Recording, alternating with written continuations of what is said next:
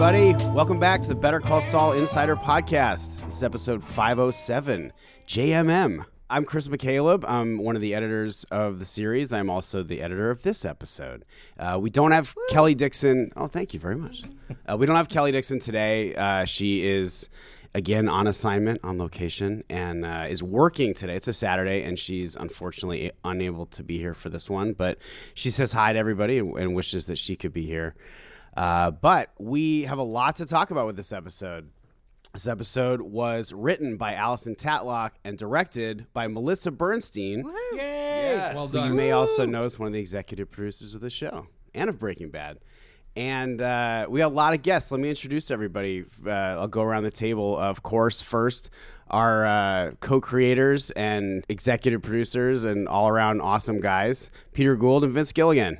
Yay! Yeah. Hello, Yay, listeners. Us. Yay, us. Yes. Hello. Look at us. We're here. It's good to see you guys. Yeah. Bright and late on a Saturday morning. I guess you can't say bright and late. That doesn't make any sense. And You're then always we've got. carving new ground. That's right. In LA, it does. It gets brighter the later you go. That's right. Well, that voice.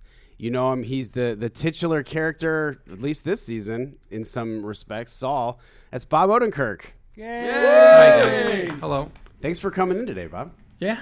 Glad to be here. I was just writing an email last week to my PR reps about how we're going to do the TCA where we promote the show for season 5, which is coming on soon, and how I don't remember anything. And also, I said not only that, I don't remember season 4, and so I need an update on 4 so that I can talk to people about where it is before season 5 starts and not make a mistake and accidentally talk about something that I shot in season 5 thinking you've already seen it in season 4, because I haven't seen season 4 a second time yet. Right. And you haven't seen any of season 5.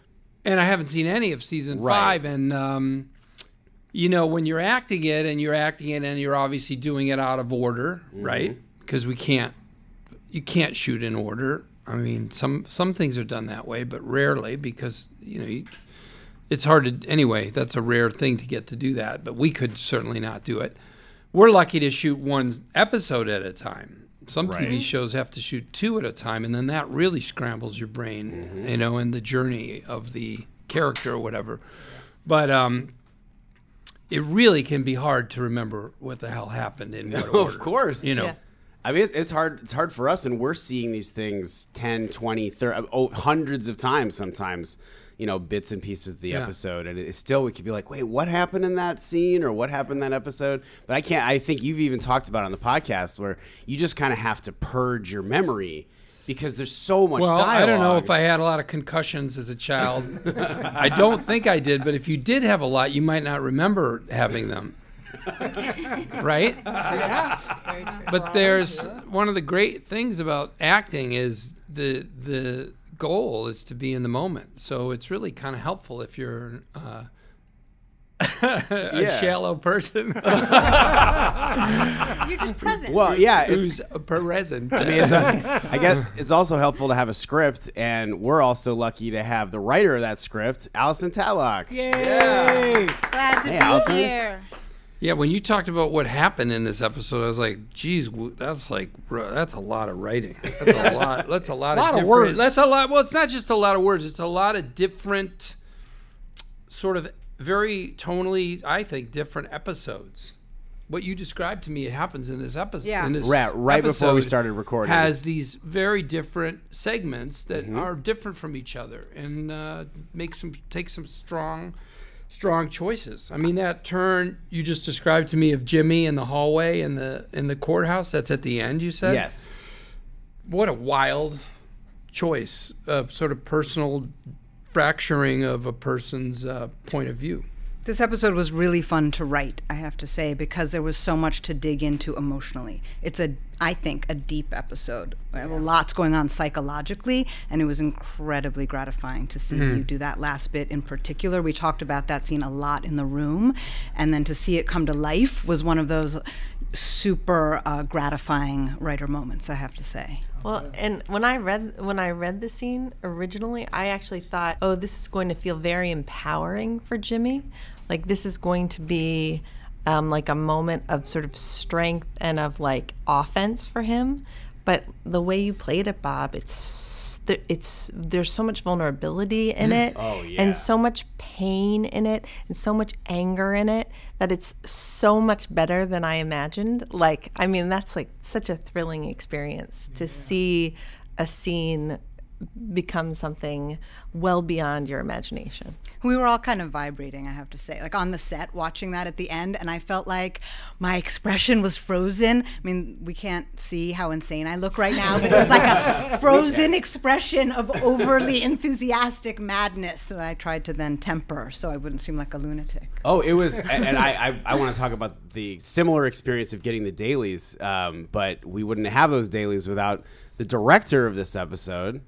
Also, like we already said, executive producer of the show. You're still in the intro section. And we're gonna spend about an hour introducing, then we'll wrap it up, and that'll be the end. It's just a long introduction. Yes. Still here. Melissa Bernstein. Hello. You did it. Is this now?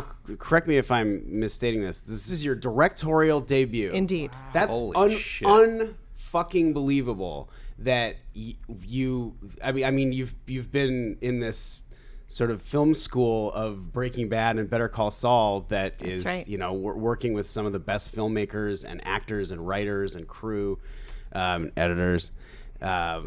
Had to get them in, didn't you, Chris? Yeah, you know what? True. Yeah, this Only is because it's accurate. somebody has to say It is damn true. It is true.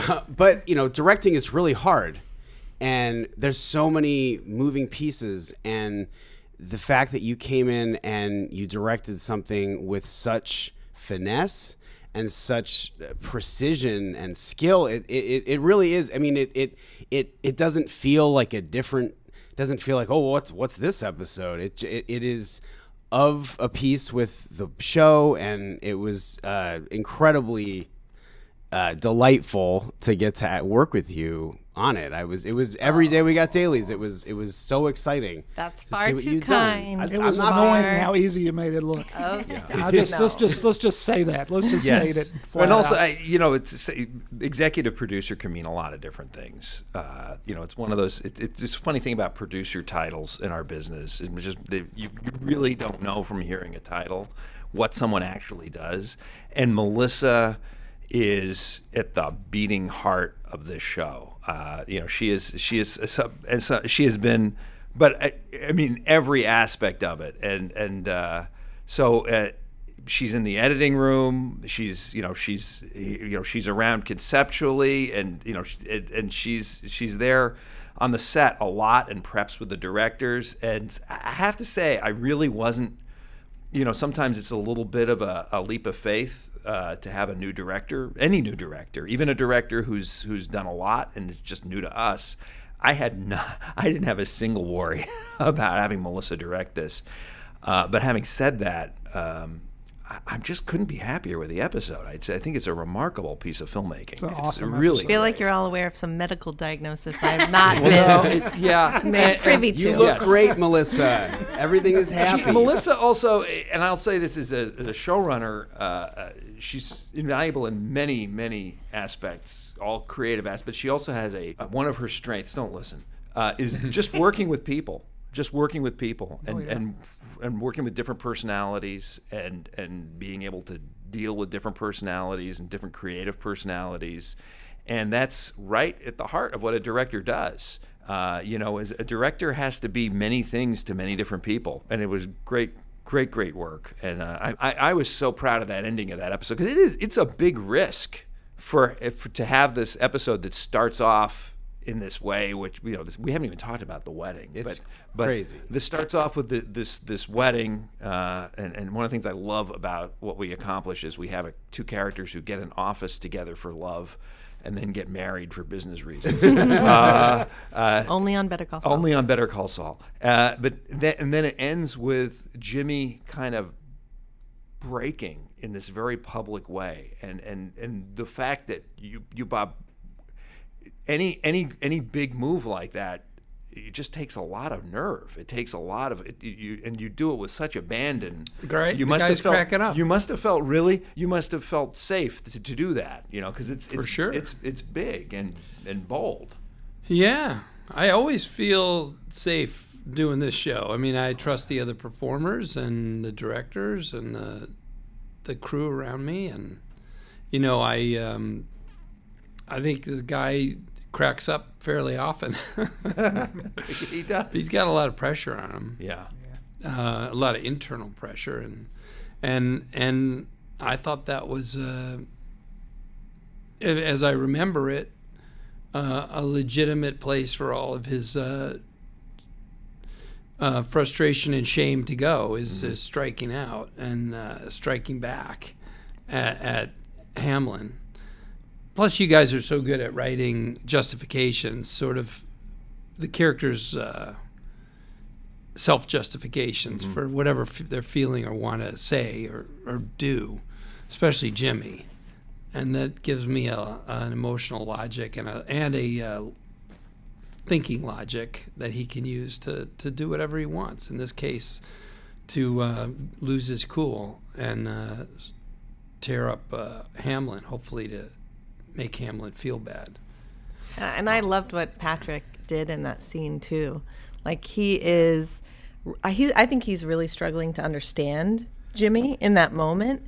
But as are we all. Yeah, but he also has this way of pushing his buttons that is just that does get under your skin, and he's doing both at the same time. I think in such a convincing and meaningful way. I was really struck watching it again how the death of Chuck is invoked in such a direct way, because so much of season 4 was about the fallout of the loss of Chuck, and then in season 5 we kind of buried it and it's bubbling underneath, and then bam, it just comes daggering out in that scene, and it's kind of shocking. I mean, it was shocking even to me, having written it and seen it shot repeatedly and watched it many times, just to hear that accusation and hear you say Chuck's name. And Jimmy's almost he's almost trying to weaponize it, and what he doesn't necessarily realize is that Hamlin has done so much work on himself that it doesn't necessarily have the effect that he wants it to have. Instead, it's like an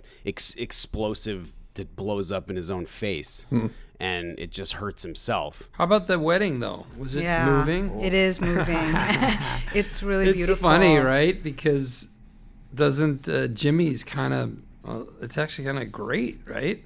He's part of him is utterly earnest about it and feeling great, genuinely feeling great, but also knowing that it's a transaction or a arrangement, but kind of hoping that there's something real inside it. Yeah, and to see Jimmy and Kim get caught up in that moment genuinely is really arresting. Well, you can certainly see how Jimmy. I mean, there's a lot in it for Jimmy, but as a fan of the show as well, I feel like, well, what about Kim? I mean, this seems like they're making such a huge decision. I know that after we read the end of episode 6. I know Alicia, our associate producer, we had the exact we read it around the same time, and we came running up to the writer's office to be like, whoa, what? No, hold on, I need to see what happens next. And she actually got the outlines. I don't get the outlines. I get the scripts. And so she was able to know, like whoa, wait, what? So she asked him to marry it. This is crazy. And to see that it actually, no, that's what's happening. They're fucking getting married. It's like it's such a big deal for me as a person who feels very protective of. I mean, I don't know how you feel about it, Bob, as far as being protective of characters, because I know Ray has said that. In that scene at the end of season 4, where at the top of the roof that Vince directed, where they're just like having at it, she said, if you guys had an argument or like a conversation about motivations, that you would defend Jimmy and she would defend Kim, that makes a lot of sense. Yeah, because you're sort of in the heads, and I just feel, I worry for Kim. because we ultimately know where Jimmy's going. We know what Jimmy's capable of, and Kim, she just gets so swept up in this. Well, she's in 6. She's identifying like that she can't pin him down. That he, that like he could get her and them in a lot of trouble. That his judgment is in question. That he can't be counted on to use any restraint. And then her antidote to that is marriage. I mean, and that seems very, very self-destructive. Well, it's an either or. She makes she says we've reached the fork in the road here. I have to say, this sequence, this teaser in this episode that we're talking about, had me greatly worried because I was so concerned that it would end up being sappy or cute. Just that it would just kind of be a little saccharine in some way. You're going to take these two characters and one of the things I've loved about these two is that they've been, it's a very real relationship. It's not super touchy-feely, that we haven't been hitting romantic notes. There's love there that's beyond like the trappings of romance, and so to have them actually go and get married really did. It made me jumpy the whole time. And this was actually one of the things that probably worried me the most in the episode. And we thought about it a lot. We talked about it a lot. And I think it's great. And I like the fact that you see people getting married in City Hall. It's the way my parents were married. And it's all about, they're not using any of the trappings. And they're saying it's all for legal reasons, but then there's that great moment when they're facing each other and the judge forces them to face each other, and there's a lightness to it and a connection that's just, I don't know, I just love it. I just love it. It's very funny. The mix is you're comfortable with where you ended up. Yes, because it was scary, right? Totally scary. Yeah, I get it. I get it, because obviously the two characters have genuine affection and love for each other. Right? Yes. And also frustration and resentment and desire for something better, everything. And if you lean too hard into any direction, you just could be a mess. And I mean, yeah. And the actor that played the officiant, Jim Hoffmaster, was incredible too. I mean, he's so much fun to watch. And like I think he really nailed it and added a whole layer for Kim and Jimmy to react to, like his sort of offbeat nature that like is the kind of thing that takes you, by surprise in the moment and allows you to start to get the feels. He takes all the romance out of our modern conception of a wedding. Yeah. And what's crazy is, like you said, this business arrangement, it actually sparks some of the most romantic expressions that we've seen from these two characters. And I'm not just talking about the scene later when they're starting to make love, like the look in each other's eyes. I mean, it's always opposites with them. It's in this like stark, empty, gross courthouse, this like real, genuine affection comes in, and which is always nice to see, because Jimmy is such an emotional guy. I mean, such an emotional guy, and it's exciting when it's such a positive emotion that comes out of him. And it's interesting you said that, Chris, and I feel that way too. But what do you think, Bob? Is Jimmy an emotional guy? I do. You do? I think he can access some pretty strong, deep feelings pretty quickly. Whether he wants to or not, they just kind of bubble out and crack open. His surface cracks. Maybe that's why fairly often. It's interesting because when you were saying it, I thought, I mean, yeah, he explodes with emotion, but is he in touch with him, so to speak, in terms of is he aware of what he's really feeling? Which goes back to that amazing scene at the end. I don't think a guy who's definitely an emotional guy, to be sure, certainly an emotional outburst at the end there, but is that a guy?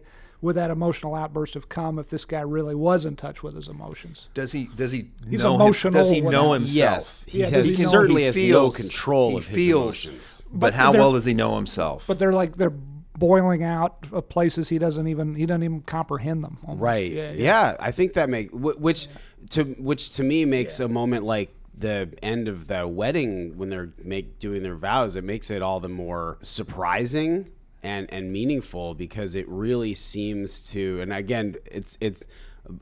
And I don't, Bob. I don't even. You don't like to watch stuff that you're in, right? Is that?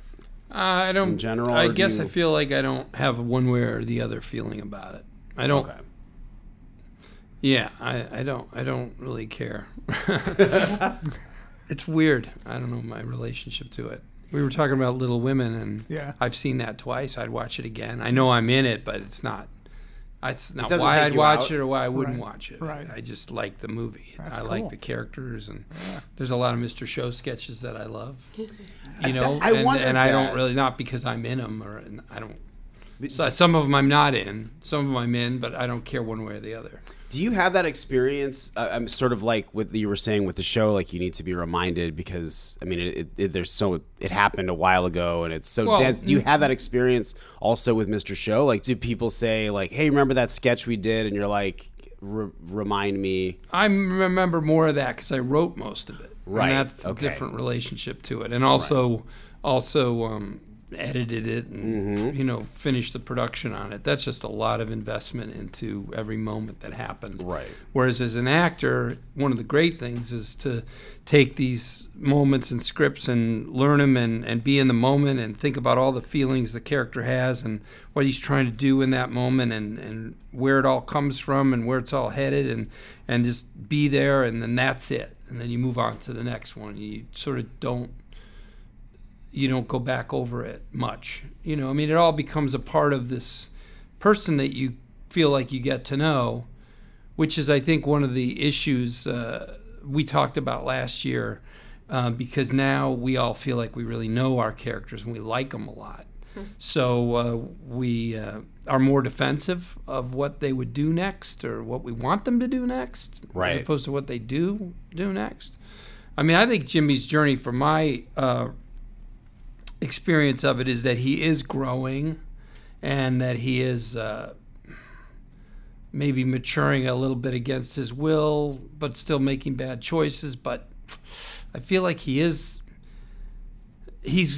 getting smarter about who he is. Doesn't mean he likes it, or doesn't mean he wants to welcome that information or sit with it. That's interesting. Like a Buddhist. He can't deny that he's learned about himself.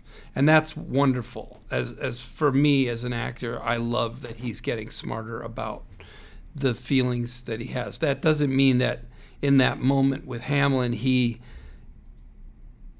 I feel like at this point that character is smart enough to know what he's doing, but he doesn't give a shit. He'd still prefer to just cut loose and push back on this guy and see how much he can hurt someone else, because he's feeling hurt. But he, as opposed to who he was when we started this thing, I think he is way more aware of the kinds of bad choices he makes or the places he puts his frustration and anxiety and pain.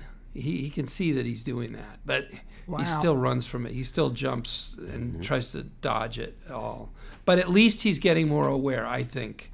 And there have been moments that are really wonderful where the two characters, in particular, Kim and Jimmy, seem to have a bigger sense of their own, the way they react to each other, and that's really great when they have those moments. Anyway, just in general, it's just been great that they've had a growth in their self-awareness. Even when they, like I say, even when they push against it or run from it, you just can play the character that they can smell their own deceit or their own fear or their own, you can just play it. You get to play it now, as opposed to when he was younger and he was just, he was blind to these things that were driving him or provoking him. Yeah.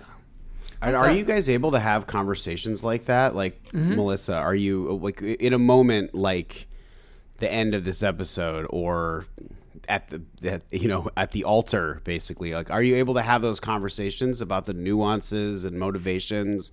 Are those, or Peter, Vince, Allison and pretty much anybody, including Joey Reinisch, editor, assistant editor, and co-pilot. Hi, Chris. As long as we're still in the introduction phase. Yes. But are Stretch you? it out as long as possible. That's right. Are you able to have those kind of conversations, or is there too much going on set? Well, I think we're having those conversations along the way, and we're having them in different groups and in different rooms. Like Bob and Ray and Patrick, like they come to set having done the work. Like they've rehearsed and they've thought a lot about it, and they've asked each other questions, and they've had those conversations really outside of, for the most part, outside of people in this room, although there will also be usually some kind of conversation once you and the actors have read the scripts about, oh, this I have a question about, this I have a thought about, this I have a concern about. But it's kind of a bullet pointy kind of list our goal, of things. I think Ray would agree with this. I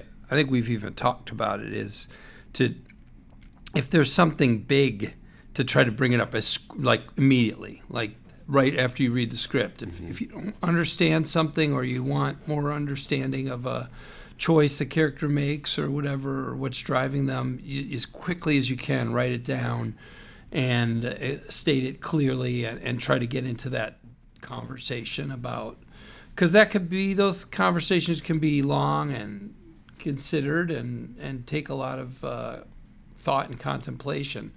So you want to use the little time that you have as well as you can. And then when it comes to a line, I personally will wait sometimes till we're on set to go I have an alt line maybe you want to listen to and think about what it means. But if it's just a line, maybe oftentimes for me it's like something I think is kind of funny, I could say. Which may be appropriately funny and maybe inappropriately not, too self-aware or too comic or something.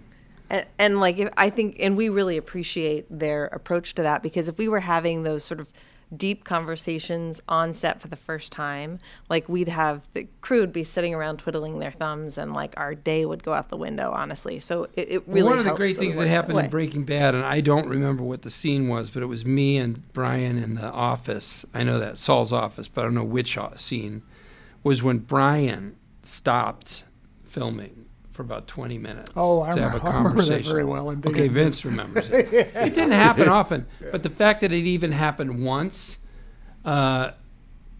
makes me feel a little better about when I struggle with something. I feel like if Brian also had struggles sometimes with something that drove a character, or a choice the character made, or the way they spoke, or what played out in the moment, if even he needed, if he butted up against that and just couldn't work it out, I try to get that done long before we get to set. How much I appreciate that. Yeah, we don't have time. I don't think you can't be doing that. Well, I don't think. I'm sure Brian didn't want to do that either. This was a blocking issue. I think Brian even talks about it in his autobiography, which is an awesome book, by the way. Yeah. For those who haven't read it, it's really, really, really well written and really interesting. And I learned a lot about him. But that was a blocking issue, and it's funny, I had it one way in my mind, and Brian had it one way in his mind, and we're talking on the phone 800 miles away as daylight's burning and the clock is ticking. But someone might hear what we just said and think, why would you have an argument about where the characters stand? Well, because it says a lot about who they think they are in the moment, what they think is happening. It's not just literally about where you're standing in this. It's about way more than that. It's about what energy you come into the room with, what you think you're doing, how the characters are changed after that. So it was maybe about blocking, but it was about the character. Yeah, and it's it was ultimately all about the character. Yeah. Exactly right.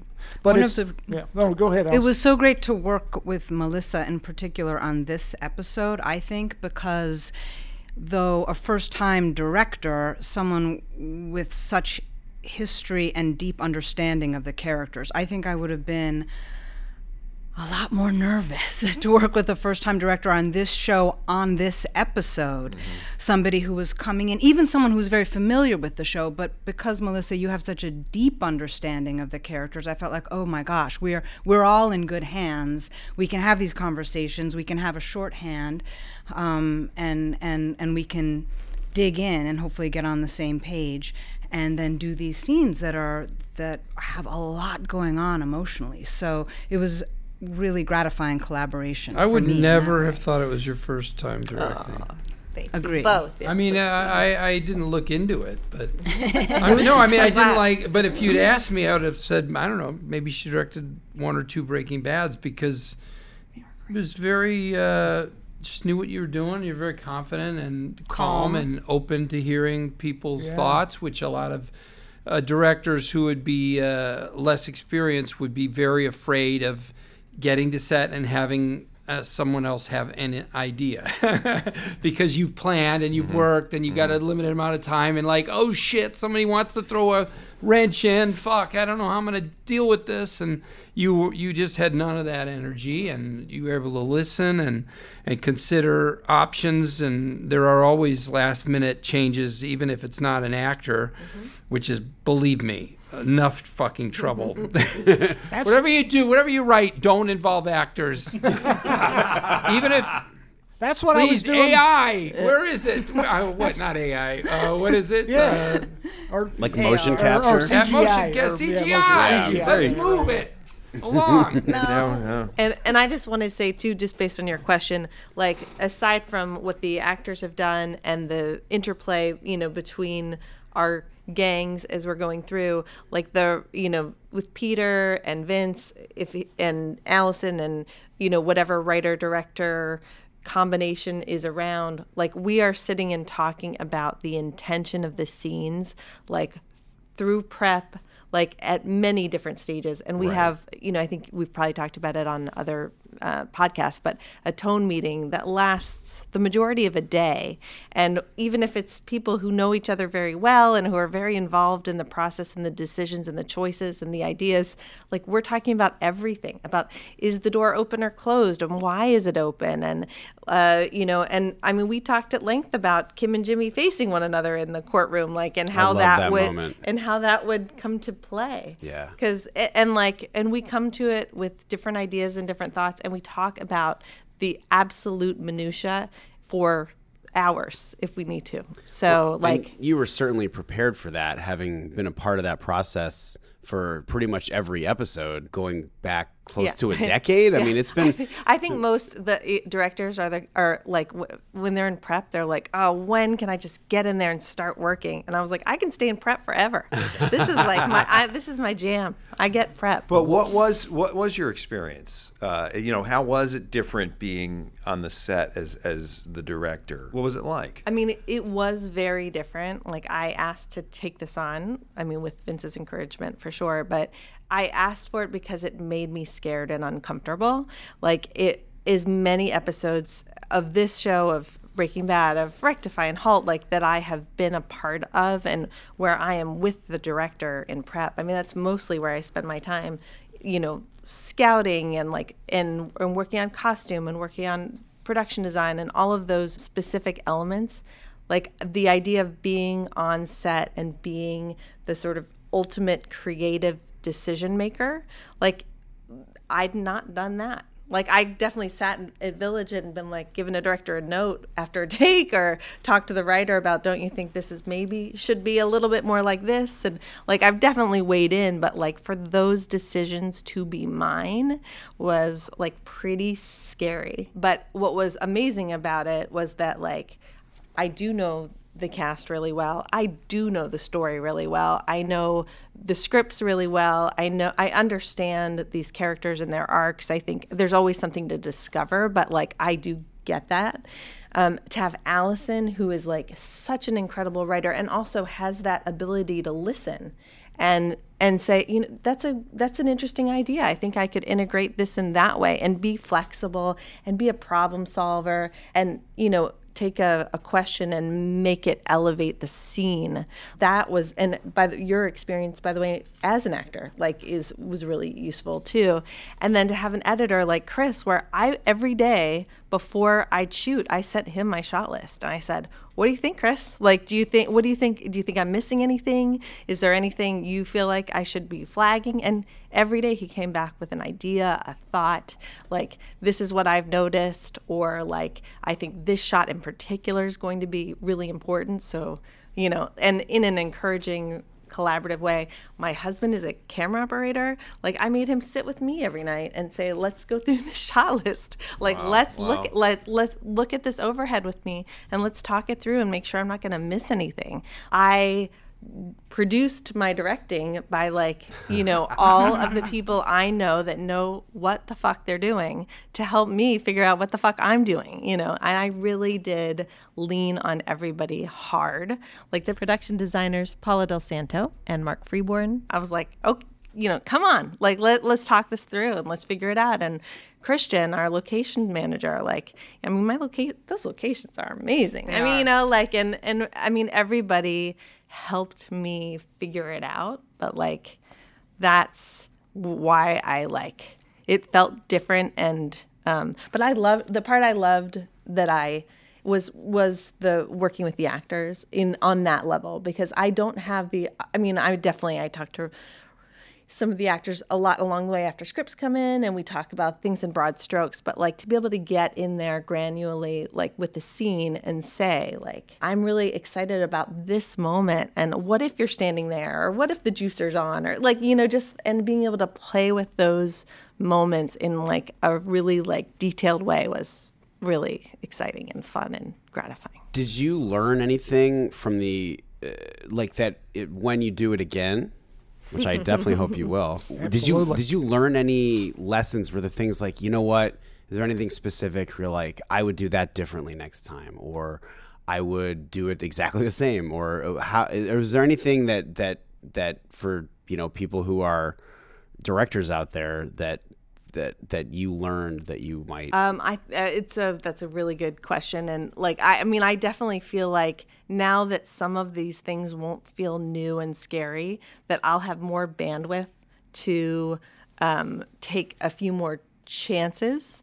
And I'm still learning about screen direction and being on the right side of the line, and when you don't have to be, when you can jump the line, and there's some technical things that, even though I've been in this process a long time, that I'm not fluent in, and I think I got a little bit more comfortable with some of those things, and so I think it will allow me to then be bolder with some of the frames, and and think things through a little more thoroughly, when I'm in a location before the actors come, and just sort of seeing the matrix, if you will, because I think there were times where I'm I'm not seeing it, and then it came together in a different way, but maybe I'll be a little closer. Are you going to say action next time or no?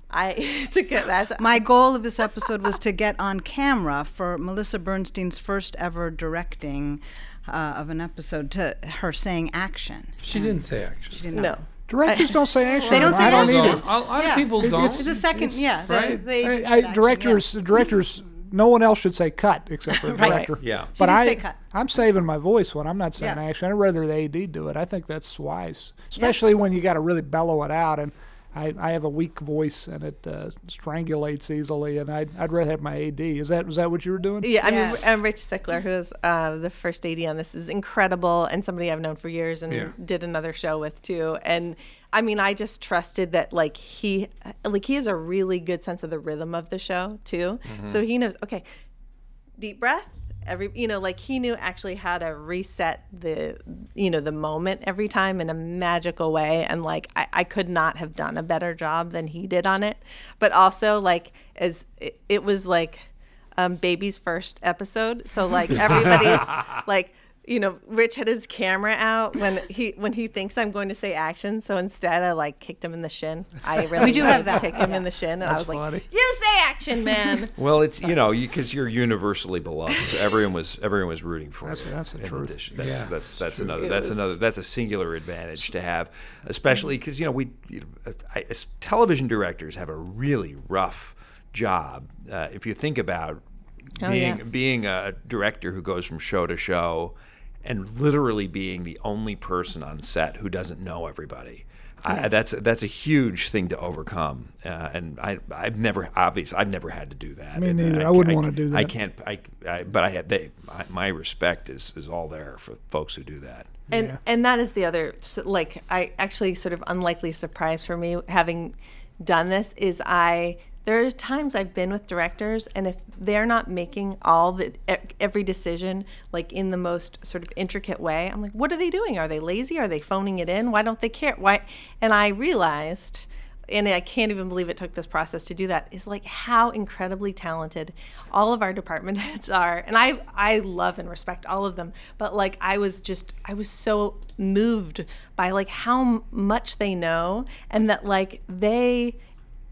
they know better. I mean, they actually do. And I was able to give over to them, and it made the show better by far. And I couldn't believe it sort of took sitting in that seat to realize that every single one of our department heads is just incredible. And then the departments beneath them are incredible. And the crew was astounding. They never gave up on anything. Even when it was a long day, they're smiling and working hard and coming up with ideas. And I realized it is just there's so much value in engaging those folks who have that expertise. Oh man, yeah. There are two deceptively complicated scenes. Well, there are a lot of complicated scenes in this episode and the show in general, but one of them being the scene with Jimmy and Kim when they come home and they're married. It's the first time they've come home and they're married, and something overtakes them, and it's a sensitive scene,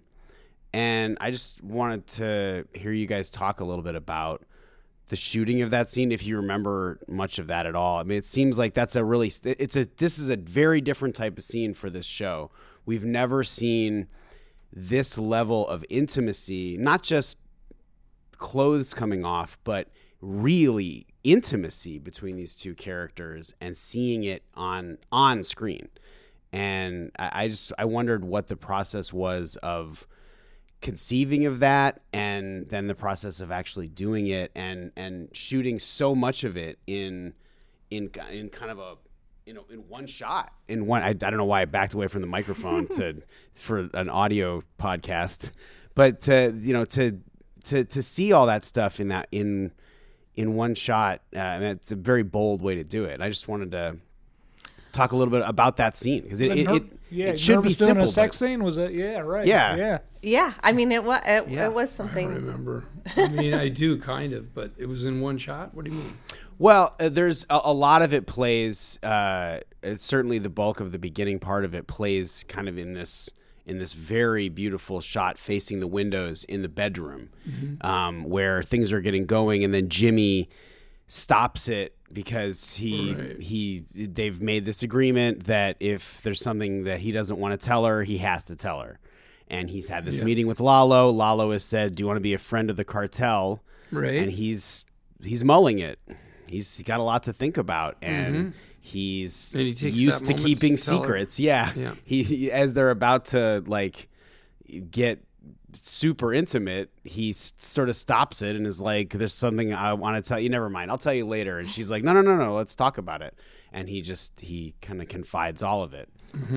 But this was one when we talked about it in the writer's room, and of course we always, no matter what we're pitching and making together, we want the actors to love it. We want Ray and Bob to get behind it no matter what it is. We want you to love it. We're writing it for you. This was one where we were like, oh man, I hope they like it. Yeah. I hope they feel like, yeah, this is a yes. And so it was really cool to show up and have you guys not only be game, but feel like totally yes, the characters have earned it. This is where we are in our journey as characters. We want this, and let's go for it. And I thought you guys really did when Melissa created such a safe environment for that as well. Well, and I think that in the cinematography, with Marshall Adams and the lighting that he created with Steve Latecki and Paul, our camera operator, like the environment I think was definitely like a warm one, because of those, I think those visual choices too, like, it's silhouette-y and like, it's not about exposing body parts, but like, Wait, I wanted Though to it is crack my ass beautiful. in there. No, I asked. your bodies that look you- great. and that comes in different in another episode. Other Don't worry episodes, about it. It's fine. Please, America must see. America demands But it. And so you close the set down, and you like, what is it? So yeah, just, absolutely. We have unless it's absolutely essential that We're very comfortable playing these roles, Ray and I. I don't know if I should speak for it, but we know each other pretty well and talk about these kinds of things. And it helps to be able to keep your focus. That's the thing. It's not about embarrassment. I never feel like I'm me when I'm playing a character. It's weird. Wow. That's interesting. There's that. I did a scene for Comic Relief 8 with David Cross, this naked phrase guest, where I had to get naked in Radio City Music Hall. And, I'm playing a guy who has to get naked. I'm not, Bob Odenkirk doesn't have to get naked. The guy I'm playing has to. And right. so I don't really feel like, I don't want to get naked anywhere except at home, like a normal person. But if the character has to do it, then it's not really me. Wow. So I don't That's think of fascinating. it That's that great. way. Yeah, I just don't think of it that way. And that's, you asked me about watching myself earlier, and I also just feel that way about that, except for talk shows. And talk shows is embarrassing for me. That's where I go, well, that's me. I mean, it's supposed to be me, and then it feels like weird, like it's not me. And Can't you be talk show guy though? Can't you extend that logic? You can, and Yeah. you do. Yeah. But it isn't. But you're not introduced as somebody else. Yeah, you're that's introduced true. as you. That's true. And And so it- that yeah, that's feels about people more getting to know you. unsettling and clammy to me than Interesting. anything I do Yeah. in this realm. But still, what's good about just limiting the people on set is just your ability to focus. That's what it's about. Right. I mean, I've never heard that rant. What's his face goes on about the lighting guy. What is it? Oh, Christian Bale. Christian Bale to get Oh, man. But I get it. Yeah. You're just trying to focus. Oh, there's also an outtake from Joker. Why Joaquin do I know this? Phoenix. It was a talk show thing. Yeah, it was probably a talk show internet. thing. The clips It's just get your passed ability around, to focus. Right. Yeah. Yeah. Of You course. know, that's all. And when you're doing a intimate scene, out of respect for the other person, you don't want to have to do it 50 times. I mean, I may feel comfortable with it, but maybe Ray doesn't feel. She should get to do this with focus as well as she can, and then move on. Right. And not have to spend her whole day doing it. And so you just want to, it's really about focus. It's not about, everyone's going to see it anyways. I mean, what does it matter? Right. It's going to be on TV. Right. So, And we cut it into like three little pieces, essentially. The entry into bedroom, where he picks her up and then brings her into the bedroom. And then we have sort of the bodice ripping section, which we did separately, actually, in another room in the apartment with a different lighting setup. So that was all like, that was like just pieces where you guys were taking off your clothes. And then the like very intimate love scene was like its own section. So, and that was, I think, where we did try to make sure there was complete focus and like, and where we're all just sort of looking out for them and making sure that they look great and it feels you'd have great. to ask Ray how she felt, on. but I was it was crazy how at this point, maybe it's just because we've done it so much, on camera, kissed and hugged and stuff. Right. It's just playing the part. I mean, it's part of the characters and their world and their life. It just, I think we both feel the same way. We laughed about it, is if you asked me to kiss a stranger, I couldn't do it just like anyone. But Ray and I, as these characters, could just kiss what do you want us to do? Just tell us, we'll do it. And we're in character, and that's what they do, and that's how they express their feelings for each other. And it's just, you just do it 50 times. It's just get the shot you want. We'll play the part. We'll bring the feelings you want to see, and it's just really amazingly part of the job, and it feels completely like any other acting scene. Wow. It's weird. And then I think the only other tricky part is just figuring out, because we are on still broadcast television. Yeah, we have standards. How to keep nudity. the standards and practices in check in a way that doesn't feel sort of silly or it's not like Austin artificial. Powers covering Yes. up with a flower pot or something. Right. Yeah. Yeah. So I think that was sort of the last piece of it. But yeah, I mean, It doesn't feel at all like actors trying to cover up nipples, like at all. It doesn't feel that way at all. It just feels like two people in a bed we just don't happen to see. It's very artfully done, and it's very well executed. That's a great good news. it's a actually really a great fun scene. scene. I It mean, is. while we were watching it, we're like, this is great. It felt good. Good. Yeah. And Ray just came and saw it. She loved it. Oh yeah. Yeah. Good. The other scene I wanted to ask about that is also is deceptively complicated is the scene in the hotel room with Gus and Lydia and Herr Schuler, is that the? I thought you were going to say the scene where the chicken slides down the thing. That was Well, complicated. that I looks actually complicated. read that and wondered how much. First of all, that's a lot of work, it seems like. Yeah. And then I'm curious to hear what you have to say about that. But first, talk about this scene that you're. Well, we can get into that. We can do whatever. Because I we wasn't want. there, so that's one reason I want to hear about the Well, that stuff is greasy awesome. chicken slide. Well, let's finish. We'll finish up with the chicken explosion. Okay. Because Allison too. So much of this scene is in what these three characters who keep themselves at arm's length from the world, and this scene is so much about what's not being said. There is clearly so much experience that these three people have had together that we just feel, and they're talking around these things. Do you remember Santiago? What the fuck happened in what happened? What have these guys been through, and what have the three of them been through in every way? And just talk a little bit about the difficulties of writing a scene where nobody is saying the thing that they're all talking about, or that everybody is feeling. This is a fun scene if you like writing subtext, which I do. So we wanted, and Peter and I and all of the writers, we talked about it quite a lot. We wanted the feeling of layers of unspoken, intimate, and complicated history. And I think that lands, and that feels like a satisfying accomplishment to me in the scene, where, just as you said, Chris, where there's a lot going on, most of it unspoken, and maybe a little bit of a spicy feeling between the three of these, where we're like, I'm not sure exactly what this relationship is. And it was a hard scene to stage, so maybe Melissa can talk about that. Well, it was also like my first day.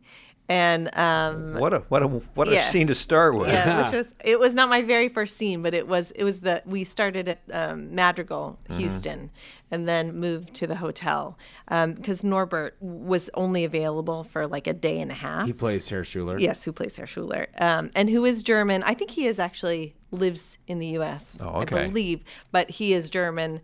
And Laura Fraser, who plays Lydia, is Scottish and does not live here and was doing another show.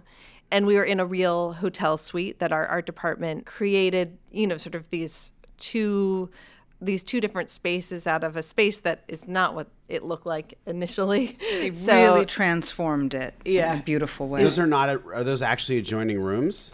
I believe they put that door in that connected those two spaces. The room that was only Gus's, that is not the entry door that he comes in. Like, that was a fake door that they created. Hollywood is so fake. I had no idea. We were avoiding like a Kiva fireplace because that really suggests that you are in New Mexico sure. instead of Houston. Wow. So, like, I mean, yeah, it was amazing. And the art that they were able to bring in to make it all feel like a unified space. I mean, they really did a fantastic So they actually job. did construction where they put in a plug to like a piece of drywall and put a new wall in. Well, More than one. There was Wow. the wall was there to connect them, but they weren't like a two. There was no sort of two doors that open they put a against second one another. door, a fake door on the other side of Yeah. the real door. Yeah. Wow. So it was very different from when we showed up there. And what happens next door if you're like this is one of the casinos in town, and when you're some Sandia. high roller and you're which is a very nice facility by the way, but you're staying next door and they're like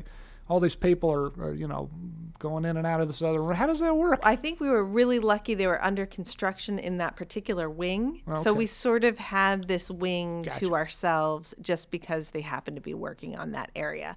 That, of course, comes with trouble because then if people are working, there's sound. And so there's always some kind of wrinkle to it. Gotcha. But we got to use that space, which was, it's in a actually really nice suite. And there was room for us to, sit and, and have Video Village there too. So it was a great space. But like, because there's so much subtext, all the actors had to kind of come up with their own ideas about exactly what had gone down, and then had to play all of these feelings and all of these pressures. And Gus, like, he is truly at war on all fronts. Like, he's trying to like calm Shuler down. He's trying to like keep Lydia in line. He's trying to deal with Lalo. He's dealing with this Los Pollos threat. Like, he and keep Nacho in check. He's just got like a lot going on, and he has to kind of push all of his stress aside and focus on Shuler and like knock these things out one at a time. And he does that the best he can, but there are moments where we see how much pressure he's under. We see how hard that is. Right. And like, I think I love those moments. I love the moment he walks in.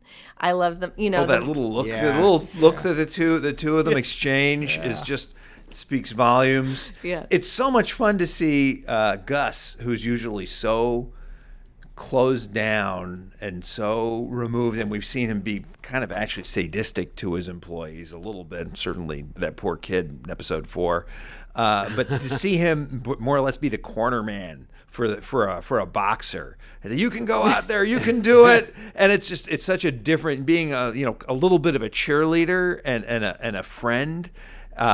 In that scene is such a different note for the character, for Giancarlo. I just love it. I love seeing him have to prop this wussy guy up, who is obviously important to him. It's wonderful. Hey, it's Chris McCaleb. Pardon the interruption. We're going to take a little trip in the Wayback Machine. When we were interviewing Giancarlo during the 505 podcast, we wound up talking a little bit about this scene, and let's go now to hear his thoughts. What was it like doing that scene? Because there is such a heavy past shrouding everything and everyone in the room. Again, our lovely and most amazing writing, and also great, really wonderful scene partners. To have on the day to get to know a human being. I've had some scenes with Lydia, but with Shuler, no. And to get to know someone very, very quickly, get inside their eyes, hang around their energy, have to really care about them. But what a great and incredible actor. Then the music starts, because that caring, I had to create that caring for this man who is falling apart again. Got to bring him back, got to empower him, got to say it's okay. It's really, again, partly, as Peter mentioned, that teacher, soothing, compassionate, understanding, all of those things. He's needing that real emotion. The guy is flipping out. Right. And we started something together. I have to assure him a little bit longer, however that's going to work. and so you feel that balloon about to burst in that scene. Yes. You feel that. Yes. And you feel Lydia, just saying, Gus, look, this guy is going to lose it. We're all going to be done. So it's really wonderful to have that build up. And for me as Gus, it was great to be in service to someone else. Like really in that kind way. Like even if it all crashed, I got to save this guy's emotions and I've got to save his spirit right now. Because we had been through some stuff before. Yes. And part of that story gets told and unraveled. And you realize how much respect they have for each other and how much love they have for each other. Yes. So it's like a brother that you've got to pull back from the brink.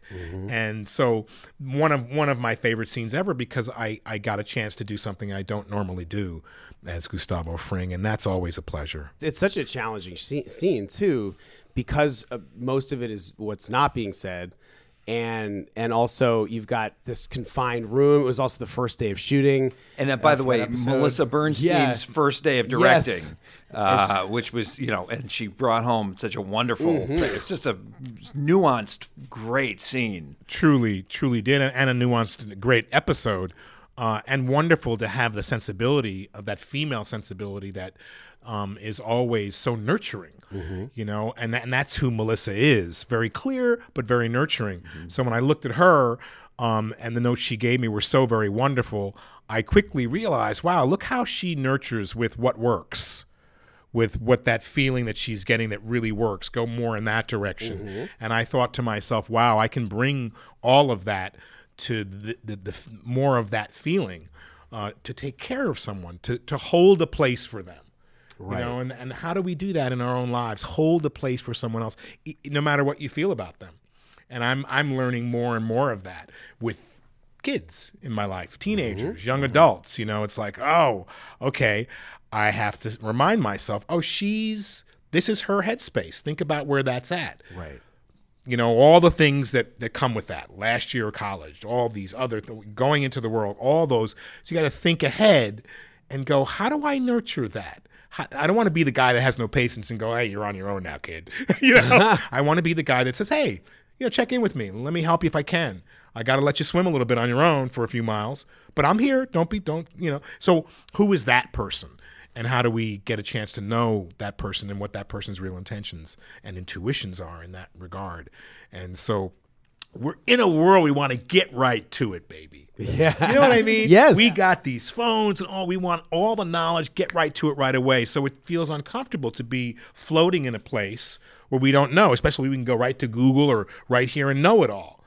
But, isn't it nice not to know it all sometimes? We hate being uncomfortable. Isn't it bummer? Yeah. It's so much better. Pete Holmes, the comedian, has a long bit about how Google's ruining our lives and how there's no chance to be impregnated with wonder.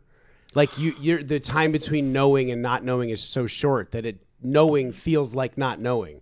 And I think just having that moment of like, God, of wondering or of not knowing and being uncomfortable. It's a really undervalued feeling because it's momentarily uncomfortable, but ultimately you're everything is so much richer when you get through that. It's something. There's a big difference between having a fact and knowing things, and it's having a skill.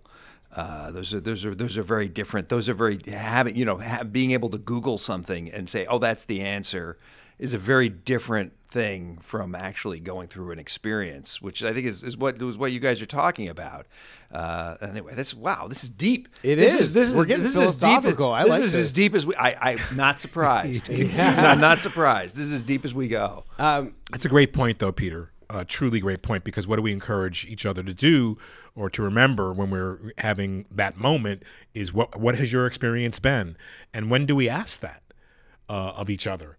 What is your experience? Not that you have to, I'm happy not to know. I'm happy that I could reach for that to know, but why not let it linger in that place where, I don't really know. I don't really remember. What are the 7 deadly sins?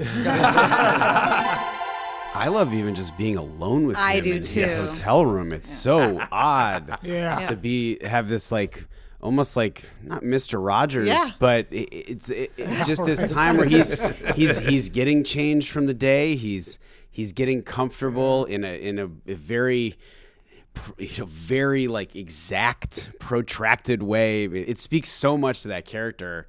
Getting to sort of just be alone with him. And I have to say, one of the things that that makes a big difference to me in an episode is the casting of the folks who are just in for a day.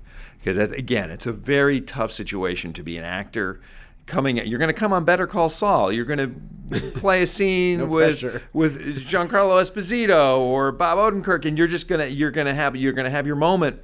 And it's really and these smaller roles. Especially the bellhop, I think, is just such a wonderful job. He's and also awesome. Also, Allison Yates, who plays the Whisker Stays CEO, Oh my God. brings all that enthusiasm to this. And how much dialogue that that was woman perfect. had. These people are, and it's a gift to us when someone Avocado-mania. comes in prepared and also just bring something extra to the scene. And I know, Bob, that's certainly, you've been in a lot of scenes with folks who are just in there for the day. What do you do when you're presented with someone who's just there to do a line or a moment? Is there something that you do to I prep don't know. that? We do try to rehearse, even with people who are stopping in quick, even before we get to set. If we can have them come over or, and run a scene, we try to do that. I know as an actor coming into stuff, other people's projects where I'm maybe not the most important actor or lead actor, that your biggest concern, or my biggest concern, I think a lot of people share, is get the tone right. Like you're not always sure what the people want from you.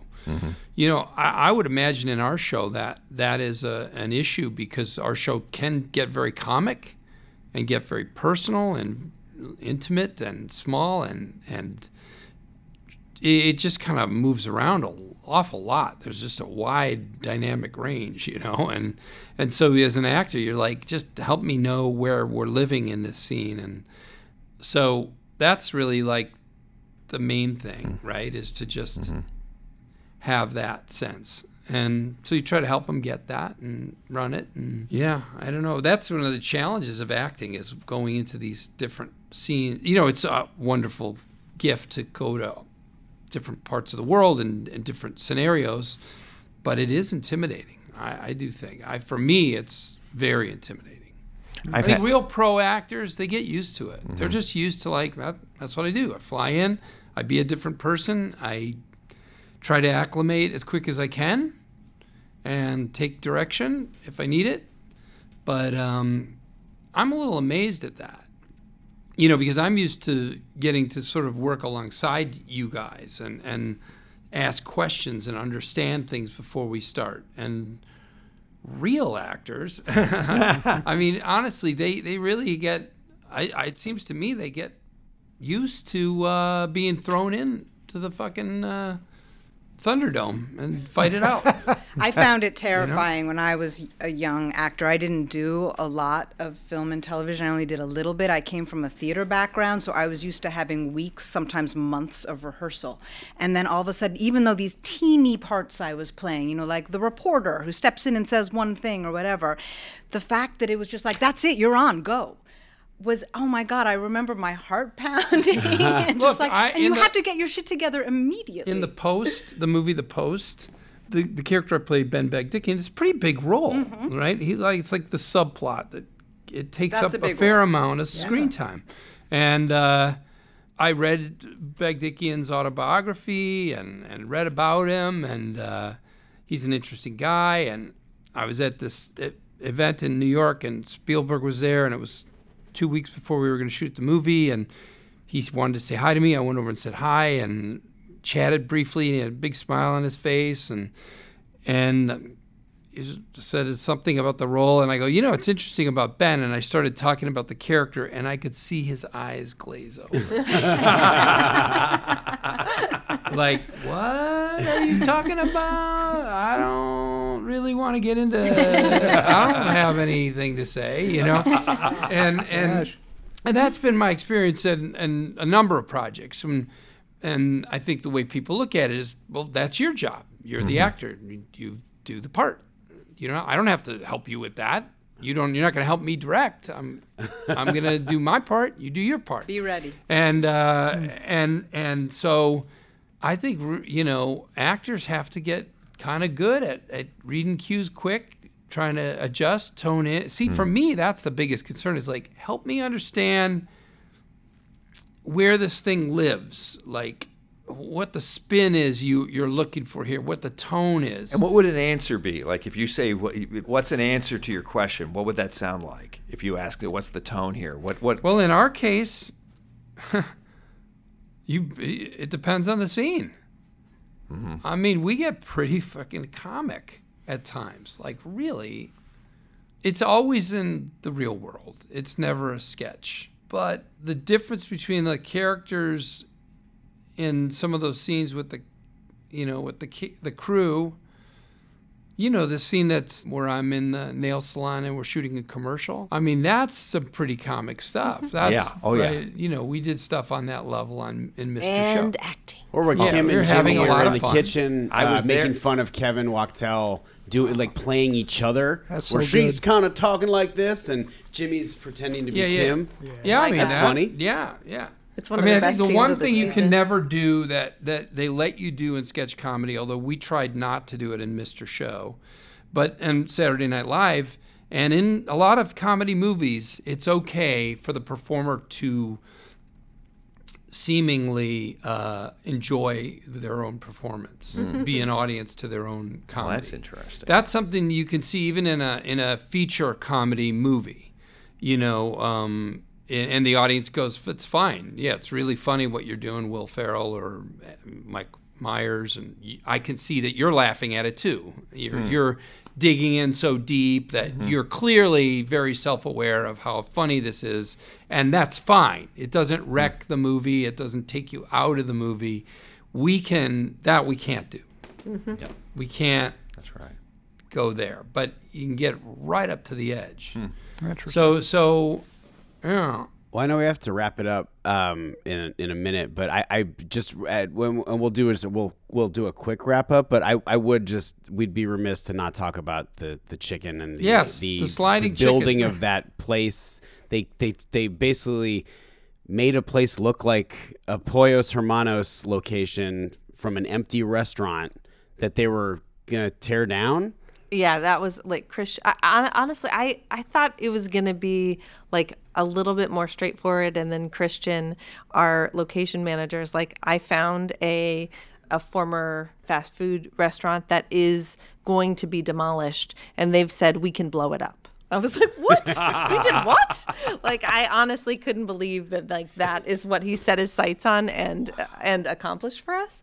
And then we went in there, and it was a Blake's Lotta Burger, I think. And Blake's has always been very good to us. They've been By the great to way, us, yeah. it's a local chain that's. I'm sorry. Yes. Little PSA. They've been great for us, and on Breaking Bad they let us use their bag even with a hamburger that was in the story poisoned, which most fast food chains will not allow you to imply that any of the food Might be poisoned. At any They're point awesome. might be poisoned. They're awesome. And here's another example of Blake. So yes, when in Albuquerque, go to Blake's. And I also thought, like, it's a restaurant where that Nacho's going in there and just destroying.